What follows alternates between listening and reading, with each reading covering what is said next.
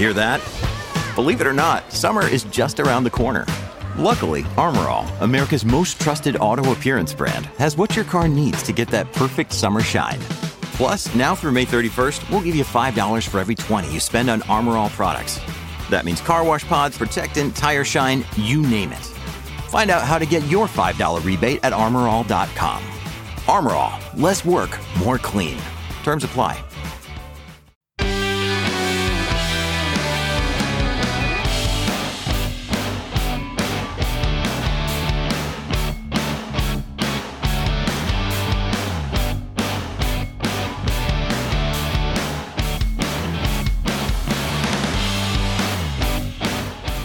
Hello everyone and welcome back to a brand new DNF1 F1 podcast. I hope that you guys are all doing well and staying safe wherever you are around the world, and that goes out especially to those of you in the Emilia-Romagna region that is currently being affected by the floods and all of the horrible events going on down there at this point in time. Our thoughts are out there with you guys here at DNF1, so we hope that you are okay, and if you are in distress, hope things get better soon. Now, of course, before we get into the episode, just a quick clarification or explanation, especially if you're watching this on YouTube and thinking, oh, this looks a little bit different to what we're used to. And that's because of the news that we received from Formula One on Wednesday afternoon at the point I'm recording this to you. And that is that the Emilia-Romagna Grand Prix this weekend at Imola has been cancelled. And for those of you following, that has been because of the atrocious weather that has been going on in the region, the floods and all the devastation and complications that it has been causing right now. And as a result, F1 and everybody involved has decided to cancel this weekend's Grand Prix. I'm just going to read a statement from Formula One on this news. And they write that the Formula One community wants to send its thoughts to the people and communities affected by the recent events in the Emilia-Romagna region. We also want to pay tribute to the work of the emergency services who are doing everything they can to help those in need. Following discussions between Formula One, the president of the FIA, the competent authorities including the relevant ministers, the president of the Automobile Club of Italy, the president of the Emilia-Romagna region, the mayor of the city and the promoter, the decision has been taken not to proceed with the Grand Prix weekend in Imola. The decision has been taken because it is not possible to safely hold the event for our fans, the teams, and our personnel, and it is the right and responsible thing to do given the situation faced by the towns and cities in the region. It would not be right to put further pressure on the local authorities and emergency services at this difficult time. And I think we can all agree that that is the right decision, and I know a lot of you F1 fans out there will understandably be a little bit disappointed that we're not going to be going racing this weekend. But I think we can all agree that during difficult times like this, as we often saw over the last few years, there are some things more important than sport. And I think we can all agree that this certainly meets that criteria right now. And I know a lot of you also will ask, following this news story, why has F1 decided to wait until now to cancel the Grand Prix? I think we have to give F1 some credit in situations like this and everybody involved. It's not an easy decision to make, especially given the race at the point of time of recording is still a fair few days away and the situation can improve. Unlikely to be sufficient enough to have a Grand Prix, but it's an understandable opinion. But I do feel F1 has waited as long as it probably possibly could to give it a chance. And I do think that they have acted fairly in haste and made the right call at the right time. So I think we have to give credit where credit is due. Quite often, if we think a few years back to the Australian Grand Prix in 2020 before the pandemic started, we know how much of a fast that was because they tried to wait as long as possible. And fans and personnel and teams were all there ready to go. And then they cancelled the race at the last minute, which upset a lot of people, understandably. And whilst it was the right decision to do that, it certainly was done a lot later than it should have been done. So I think given what we've learned from the past and, how many people could have thought they could have waited a bit longer, I think they've made the right decision at the right time. So I think we have to give them credit where credit is due. And I think, what's most important is the part that they mentioned about the local authorities and the emergency services given they're going to be at a premium anyway in terms of helping people, and their resources are going to be allocated all across the region to help those that are currently in distress and suffering as a result of these floods, I think it's the right decision to make, because F1 doesn't want to take any of that away. I mean, for example, you've got all of that going on. The last thing F1 wants is to be looked at in such a bad way because they are taking emergency services away just to have a Grand Prix. Nobody wants to do that. So it makes absolute sense for F1 to make this decision, and I absolutely commend them for doing that, and everybody involved in putting the right priorities first. So well done to everyone involved, and it's good to see that once again, at times of need, sport is pushed aside and is secondary to the real issue. So a good decision on them.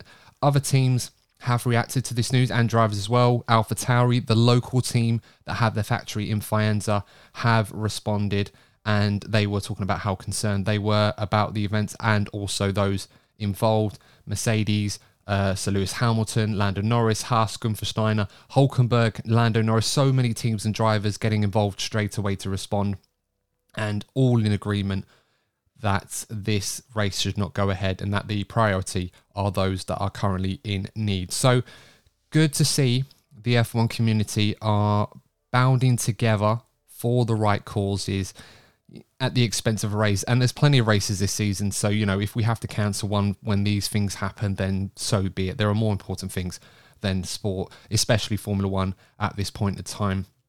But of course, guys, you're probably wondering what is going to happen for the rest of this podcast episode.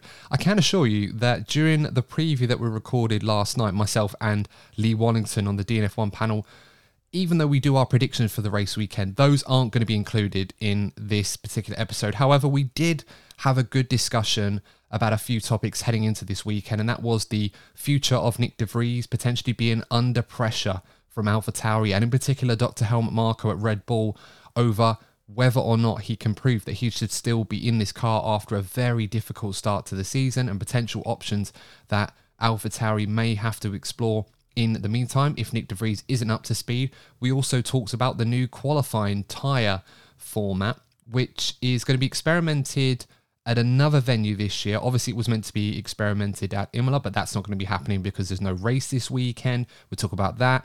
And we also talk about the potential for upgrades that were meant to be happening this weekend, which I'm sure will either go on next weekend at Monaco and Barcelona, and in particular focus on Ferrari and Mercedes as to whether or not these upgrades can help them close the gap to Red Bull. So plenty to get on with in this episode. I'm going to pass you over to the discussion myself and Lee had. And as always, guys, make sure to subscribe and follow us on your favourite pod platform, YouTube, wherever you get your podcasts from. But until then, guys, stay safe, and we will see you in the next one. So the first topic I wanted to talk about, Lee, and this was a question that came into us earlier on, and it's based on the news and Alpha Tauri.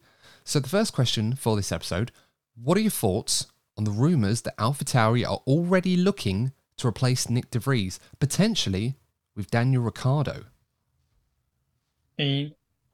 Firstly, I think there's probably some truth behind it. Wouldn't be a surprise at all that the Red Bull management, not just the team, but I mean obviously overall the two teams respectively, aren't pleased at how the AlphaTauri are performing as a team, but where they're sending the constructors and obviously the representation of the AlphaTauri clothing brand and the greater Red Bull family. So it's wouldn't be a surprise that there's been internal discussion about threatening an improvement. And we know how ruthless the Red Bull driver academy can be, and some of the other careers that have been caught short, and the drivers have gone on to be very successful in other categories. Sebastian Buemi being a prime example. So I wouldn't be surprised. But Daniel Ricciardo, obviously, he had the opportunity to be on the grid this year, but he didn't want to be fighting at the back.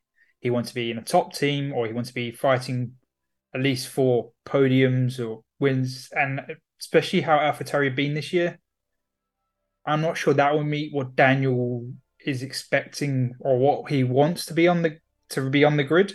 Because based on Yuki's results, he'd be P11 for are fighting Yuki for P11 for every race, which is not really where he would want to be. So it is a tough one, I think. But at the same time, you could say Daniel's got a point to prove that he hasn't lost it. McLaren really hurt his reputation apart from that one win in Monza. So if he can do some magic wonders in the AlphaTauri, he may get him some into contention with obviously the Red Bull seat, which is be his prime goal of displacing Sergio. But I really think there's a good chance he could be in that AlphaTauri as much as he probably doesn't want to be in that part of the grid. I was hearing that rumours that Daniel Ricciardo was in Faenza near AlphaTauri's factory to have a seat fitting. Now, that wasn't necessarily true. He was in Faenza, but it was to attend Lance Stroll's sister's wedding. So, congratulations to everyone at the Stroll family for that momentous occasion. But he was there as a friend of Lance and obviously, a friend of the family. He was there attending that. As so happens, Daniel Ricciardo already had a seat fitting prior to the Miami weekend. He was there with the Red Bull team as part of the third driver role, the reserve driver role that he has with the team, which of course includes the marketing element, but also a sporting one as well. And I think he was only meant to be attending so many races this season. I think it's like 8 scheduled appearances as far as we're aware. Yeah. We've already had Australia, obviously his home race.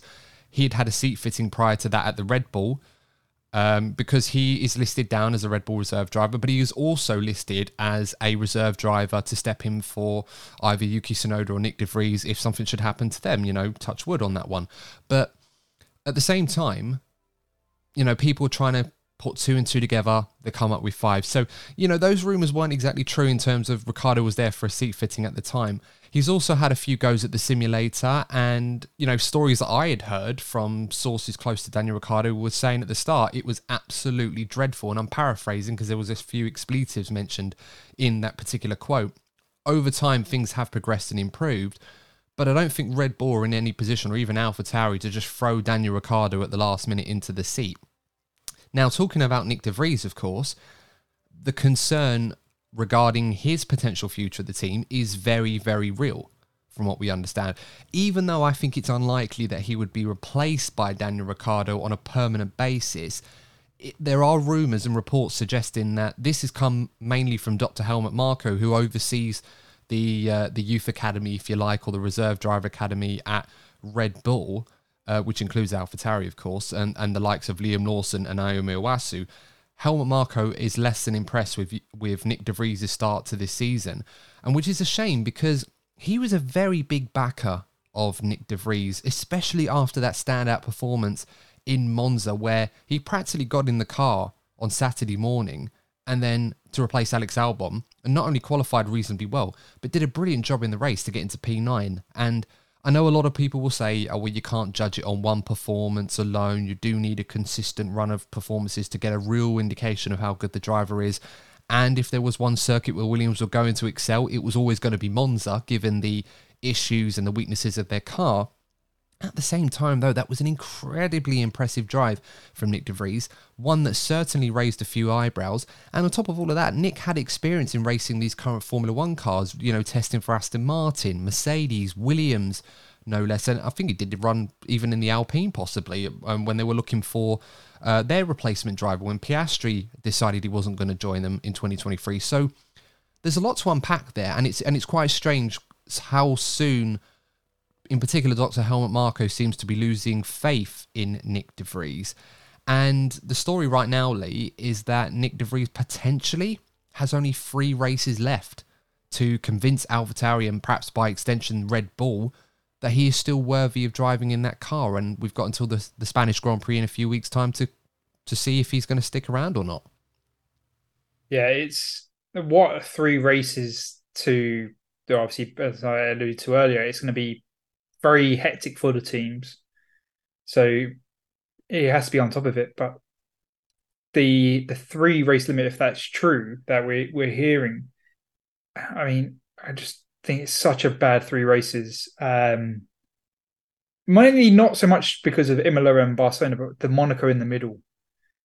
And Nyck's form at street circuits this season, that's normally ended up in at least 1 crash. And you think, back to back if he crashes out in Monaco, which obviously I'm not trying to spoil Monaco's preview, but it crashes out, and then that may impact Barcelona a week later, and it could be a really nasty triple header for him if it goes bad. But if he gets a run going, he has a really good race this weekend, and it builds his confidence, and it could save him. It could go either way, but it's just the fact it's a triple header. It's such a feeling moment. It's not really conveying the emotion, or at least my thoughts behind it. But I wouldn't want to be Nyck right now. That's the only way I could describe it. Yeah, I mean, if this is true, I do not see the logic in trying to put this much pressure on a driver so early in the season in order to save his seat. And how oftenly have we seen reports of the Riot Act being read to certain drivers, and then they go on from that to not only save their seat, but bigger and better things within the team? Very rarely happens. So I don't see the logic in it. I really don't see the logic in putting Daniel Ricciardo into that seat to replace him in a few races' time. I don't think Daniel expected to be in a position where this was a possibility. I think he very much had his eyes on 2024. As you mentioned already, he wasn't eyeing up a seat at a lesser team, with all respect to AlphaTauri and even Haas, a team that he was heavily linked to at the back end of 2023. He doesn't want to drive for those teams. He wants to drive for bigger teams that match the ambition that he still has in Formula One, if there is still some left. We'll have to wait and see how that pans out. So I don't see the point in putting Ricciardo in that car. I think more likely an option like Liam Lawson, who's doing really well in Japanese Super Formula. Red Bull obviously got tabs on him as one of their young drivers. He seems to be doing well there. I heard an outside chance of Ayumu Iwasa, who's doing well in F2 right now. I probably would just leave that alone until the end of the season. So if you're going to put anyone in that car to replace Nyck de Vries, I think it has to be Liam Lawson. That said, I think every driver in their first season of Formula One, at the very least, deserves a whole season. I mean, Nyck, he's not doing great at the moment, and he's having a hard time finding his feet. I do feel part of that is because Yuki Tsunoda is doing a very, very good job, and we're seeing the real Yuki Tsunoda step up now. It's come at a bad time for Nyck de Vries, but I still think he deserves the opportunity for the season. I mean, it's not like he's doing anything ridiculously stupid like what Mazepin was doing, for example, when he was in Formula One, and a few other, I could go on, but I've seen much worse drivers with better cars than Nyck de Vries at this point in time. So I think you need to give him to the end of the season, surely. Yeah, well, and you said very least, it probably should be half a season at the very least, not just 5 races. And not a whole season would be nice, but we know, I think it was Brendan Hartley who... Same thing. He had half a season, and then that was it. So even Brendan got more race time than Nyck before the decision was made. So yeah, it does. As I said, I wouldn't want to be Nyck right now. It's not fair. I mean, Red Bull aren't fair in their young driver program. It's something that they've been known quite classically, and how ruthless they've been, as I already mentioned. I mean, personally, I just want Sebastian Vettel back. They should just bring him back to the Red Bull family. And yeah, obviously, there's some rumors that he's going to replace Helmut Marko as the Red Bull sport. Just stick him in the AlphaTauri. And there we go. Make plenty of fans happy. It would be interesting to see how that goes. I mean, say what you want about Dr. Helmut Marko. Maybe he is lacking a little bit of compassion in this situation, but there's no questioning that he's a very intelligent man, perhaps not in public, in front of a microphone. He tends to have a way with words, as I'm sure many people will attest to. But at the same time, he has been a big part of the success at Red Bull, and he will act according to what he thinks is best for the team. Especially being a very, very close personal friend to the late Dietrich Mateschitz as well. So, he's got Red Bull's best interest at heart, but I'm not sure if the rumours do have a level of integrity to them that this would be a sensible move to not only get rid of a driver like Nyck de Vries so soon, but put the pressure on him right now. Yes, you can have a firm hand on the situation, but I feel like it's one where you have to say, look, I know it's not been great, but you need to get over it, pick yourself up, and show the pace that we know you've got. And then, if you like, half a season in Lee, summer break, we can then assess. And if he's continuing to underperform and crash the car regularly like he has been, then fair enough. But no, not after, what, was it going to be 8 races into the season? That's absolutely crazy. But let us know your thoughts, guys, in the comment section. What are your thoughts on Nyck de Vries right now? And if Ricciardo is available, would you bring him in next season? We'll have to wait and see. Hey, it's Kaylee Cuoco for Priceline. Ready to go to your happy place for a happy price? Well, why didn't you say so? Just download the Priceline app right now and save up to 60% on hotels. So whether it's Cousin Kevin's Kazoo Concert in Kansas City, go Kevin, or Becky's Bachelorette Bash in Bermuda, you never have to miss a trip ever again. So download the Priceline app today. Your savings are waiting. Go to your happy place for a happy price. Go to your happy price, Priceline. Next question comes in, and this is regarding the new qualifying rule that's going to be trialled this weekend at the Imola Grand Prix. And this was something that we'd heard about for a while, Lee, that we thought they were going to be bringing in. But the question is, will the new qualifying tyre rule being trialled this weekend affect the pecking order? Now, just to add a bit of clarity for this as well, what are we talking about? Well, Pirelli and F1 are experimenting a new tyre rule this weekend, which is very similar to what we saw in qualifying, in the sprint qualifying at least, at Baku, which is basically Q1, all the drivers are going to be going out on hard tyres, Q2 is going to be mediums, and Q3 it's going to be softs. Now, as far as I'm aware, Lee, I haven't read the rule book on this one. I don't believe it's mandatory to have a new set of tyres of each compound for this particular sessions. I'm sure the teams and drivers would want that, but I don't think it's mandated, unless I'm mistaken on this one. So, what do you reckon? Is there potential that this could shake up the pecking order a little bit? Well, firstly, I don't want to add the caveat that if the current forecast is correct, they may not even get to run dry tyres. That's true. It could be wet weather. And of course, they are bringing a new, better compound of wet tyres. I think full wets for this weekend, where they don't need the blankets, the tyre blankets, so they can just warm up much easier. So, yeah, that'd be interesting. Yeah, well, they'll be testing another tyre in qualifying, but they may have mandated this rule change, and as I said, they may not get it to even use it. So that's the first caveat. But ignoring, say it's completely dry and there's no wet qualifying, it could be interesting. I mean, it was different seeing that kind of in the sprint qualifying, having over a full qualifying session, how much it will shake up. I think, as we said at the sprint qualifying, it's all going to be about tyre warm-up, especially on the harder tyres, about what they can unlock in that Q1 element. So we may get some surprises in the tyre warm-up stage. We don't know if Miami was a one-off, but Ferrari so far this season have struggled with tyre issues. They've either chewed through them too quickly because they've warmed up too much, or they can't get them switched on. But I'm just using Ferrari as this example. You could have a surprise that Ferrari go out in Q1. They can't get. That's not my prediction. I'm just saying. I get it. It's just one thing. I think one thing, just to defend Ferrari here, they've actually been good at is getting the tyres warmed up very quickly. The problem is as you said, they chew through them so quickly, probably because they put so much load onto them. Yeah, okay. Maybe bad example. I'm just going off the top of my head. I think this is a good thing for Ferrari, mind you, but I suppose we'll have to wait and see on Saturday if this actually works. Yeah, so you've just ruined my complete example. I can't think of another team with tyre management issues. Well, let's go Red Bull. But you could get a surprise in Q1, but get through Q2 and Q3. Especially, I don't think it's a surprise. I think it's Q1's they're really going to be the surprise on the harder tyres.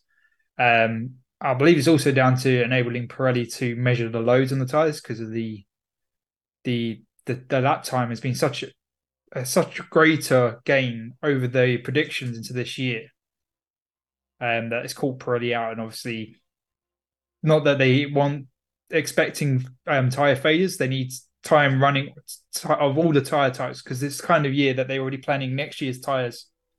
So getting good lap time gives Prix to gather a lot of data. Or at least that's what I've been hearing. But it's going to be interesting. I know they're good. Another one later in the year as well. I believe it's twice they're going to try it this year. Yeah. I can't remember what that is yet. I know Pirelli were planning to bring more robust tyres at the British Grand Prix. And I think that is kind of targeted to try and prevent teams from going medium hards and doing a one-stop race, to try and encourage them to use a softer compound of tyres and create more exciting racing. I suppose we'll have to wait and see. But with this particular rule change that they're trialling, I don't have a problem with it in terms of, there'll be people thinking that these sorts of sudden rule changes or tweaks, if you like, are brought to try and create artificial excitement in racing because the current regulations are making races boring or people aren't excited by certain elements of it. Now, I think, as you mentioned already, with tyre warm-ups and other bits like that, it will make things interesting, at least in Q1 and Q2, because we may have a potential for some teams that have a harder time to warm up their tyres, extract their better performance on the harder compounds like the hards and mediums. On the soft tyres in Q3, the status quo will remain. So we don't have to worry about that.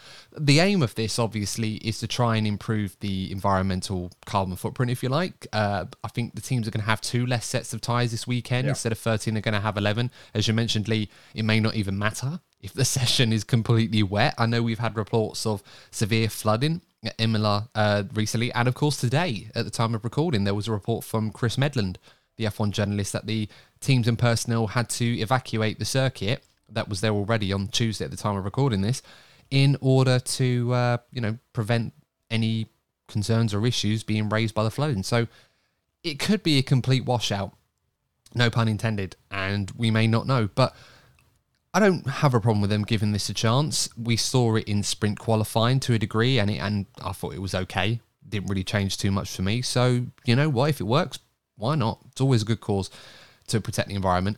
Let's move on to our final question before we do our predictions for this preview, and it's regarding the upgrades or potential upgrades that we're going to see from a few teams, but 2 in particular. And this question comes into us and says, do you think the potential upgrades this weekend from Ferrari and Mercedes close the gap to Red Bull, or could close the gap to Red Bull? That's a tough one, Lee, isn't it? Because I think probably need to understand the purpose of these upgrades, and Mercedes and Ferrari have been speaking for a while about these upgrades and what they would like to call their first iterations on how to address the issues with their current car and hopefully put them on the right path to try and bring them closer to Red Bull and be competitive with them in the future. More so that than actually trying to close the gap in the short term on this one. These seem more exploratory upgrades, as we saw from Ferrari in Miami, for example, and then British what got there. So, what are your thoughts on this one? Yeah, as you said, Ferrari and Mercedes have been downplaying, and on the same time, obviously, Red Bull have been upplaying that they're expecting these upgrades to bring them into the title fight. I probably agree more with Mercedes and Ferrari that it's going to be, as you said, exploratory, about just stabilizing where they want to lead their development path. They may actually, especially this on the first weekend, they may actually find that they lose some lap time compared to previous races because they don't understand the car. They're changing it so much that their setup that they've worked the last few races will be completely different. So they find they can't get that sweet spot, and they may actually go backwards for one race. And I think that's more likely than them finding a big chunk of lap time, a silver bullet, so to speak. That's all of a sudden they're fighting for pole. Or I say that applies to Mercedes. Ferrari have already fought for pole and got a pole position, so they've already got that checkbox ticked for the season. But race wins, especially, both teams, I don't think they'll be fighting for the race win. It's not going to give them that big magic bullet, silver bullet, not magic bullet. So it's really trying to develop the car long term and complete their upgrade plan to close the gap. But the first one, I really don't expect it to be closing the gap. Yeah, absolutely. And, just for clarity to what we're talking about when we're saying that these are more exploratory upgrades rather than ones focused at performance solely, we have to go back to the Miami debrief YouTube video that we saw on Mercedes' YouTube channel. And James Allison used to do a lot of these. He was really, really good. I know their engineering director, Andrew Chauvelin, has taken on that responsibility. And I'm going to read a quote from the YouTube video of him talking about these upgrades for Imola. And he was saying, well, if we go all the way back to the Bahrain test, the Bahrain race, that was when we realised that we didn't have a package that was going to allow us to fight for a world championship. And then he went on to say, but the Imola package will be the first step in that new direction. We're hoping to bring other upgrades later in the year. We do hope that it is quicker. We hope it's better in terms of qualifying and race pace. But as I said, the key thing is not just looking at bringing a lap time update. We are looking to head off in a different development direction, one that we think gives us a better chance in the long term of being able to challenge for race wins and world championships. And to be fairly, that makes a lot of sense to me. Ferrari are going in the same sort of direction with exploratory upgrades, ones that may produce some lap time and performance, but we're talking perhaps a 10th here or there, nothing crazy or major that's going to close the gap to Red Bull. Ferrari are bringing updates to their floor. They're going to bring more updates to their floor, including a new rear suspension, and then there's going to be a diffuser update coming in Barcelona. It sounds really exciting. Don't get me wrong, I'm not trying to undersell this if you're a Mercedes or Ferrari fan, hoping that both or one of your teams, whichever you support, is going to make a big step forward at this Imola race, or at least by the end of the European part of the season or the summer break, they'll be right there with Red Bull. Honestly, I can't really see that happening in the short term, but the best case scenario is for these guys is that if these upgrades do provide some performance advantage or improvement, if you like, and they confirm that the concept or direction that both those teams are pursuing is the right one to challenge Red Bull by the end of 2023 or 2024, that's obviously the objective right now.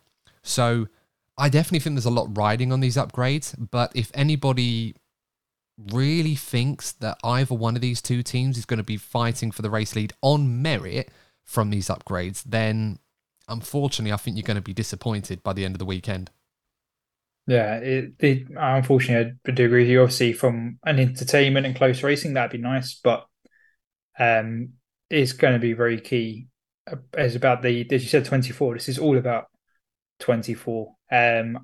You're probably better situation to describe Ferrari, so I'll leave that for you. But Mercedes, they don't understand their car. They don't have a balanced car. Not obviously talking about the motion, which is obviously part of it. That obviously the nose goes down under braking compared to like the Red Bull and the ride height. So getting the car in a more stable situation, especially under braking, means about less downforce in the rear of the car, which means obviously less draggy, which means a higher top speed. So it's all these fundamentals of the Mercedes that they need to understand, and this is what the upgrade hopefully can prove, that they understand where they've gone wrong, understand where they can then get a better, stable car to then bring speed later in the season. With Ferrari, you can maybe explain a bit more what they're trying to aim on that. Well, I mean, there are similarities between what Mercedes and Ferrari are trying to achieve with this batch of upgrades. Mercedes is simply, they've acknowledged that the concept of their car is wrong. They're changing that or looking to improve it to make them more competitive. And these new upgrades are set at exploring whether or not they're going in the right direction. And then they'll either progress with that route, or if they're not quite delivering what they'd hope, they may have a backup solution or something they can do later in the year. They can't produce a B-spec car like they used to be able to. I think a lot of fans that come into the sport over the last few years will look at what Mercedes have done when they've turned up to testing with a decent car that's on the fringes of being the fastest, and then they'll bring a B-spec car a few months or so later and all of a sudden they're dominating again. That can't happen anymore. You know, in this era of Formula One with a cost cap, it's just not possible to do that. So this is what Mercedes are trying to do. Hopefully for their sake it works out for them. Ferrari, on the other hand, it's more a case of, you know, rather than trying to explore a new concept, they're still trying to make their current concept work, or at least take it in a direction which allows them to extract the absolute potential out of this concept. And I think it's fair to say with Ferrari, they've not really been able to do that, except for one lap pace. And we know over one lap, it's the second fastest car on the grid right now. Sometimes, in Charles Leclerc's hands in particular, it's good enough to be on pole position. And we saw that in Baku. You know, that was certainly not a fluke. But the issue with the Ferrari is that it's unpredictable, it's unstable, it's either really quick or really slow, and it chews us up its tyres. So it makes strategies on race day very, very difficult. And it also makes driving the car very difficult. Leclerc was complaining about oversteer and understeer. Anyone that watched the 2014 Ferrari F14T will know how incredibly difficult it was for Fernando Alonso to get to grips with that car, and Kimi Raikkonen for that matter as well. So different objectives for both these teams, but ultimately I don't think either of us, Lee, or anyone that's in the know are expecting Mercedes and Ferrari to suddenly be fighting for a race win on merit this weekend. Yeah, no, unfortunately not. Although, as I did mention, it'd be entertaining. So it would be nice. Hey, let's wait and see. Yeah, I'm certainly. Don't get me wrong. I mean, if we're wrong, I would love to be wrong on this one. Honestly, I really, really would. But yeah, I think if you're a Red Bull fan or even an Aston Martin fan, I think you can breathe a sigh of relief, not panic too much. I'm not expecting Ferrari or Mercedes to make a huge leap forward. And we'll see you in the next episode of the DNF1 F1 podcast. And remember, as always, if you're not first, you're probably DNF1. Take care. Goodbye.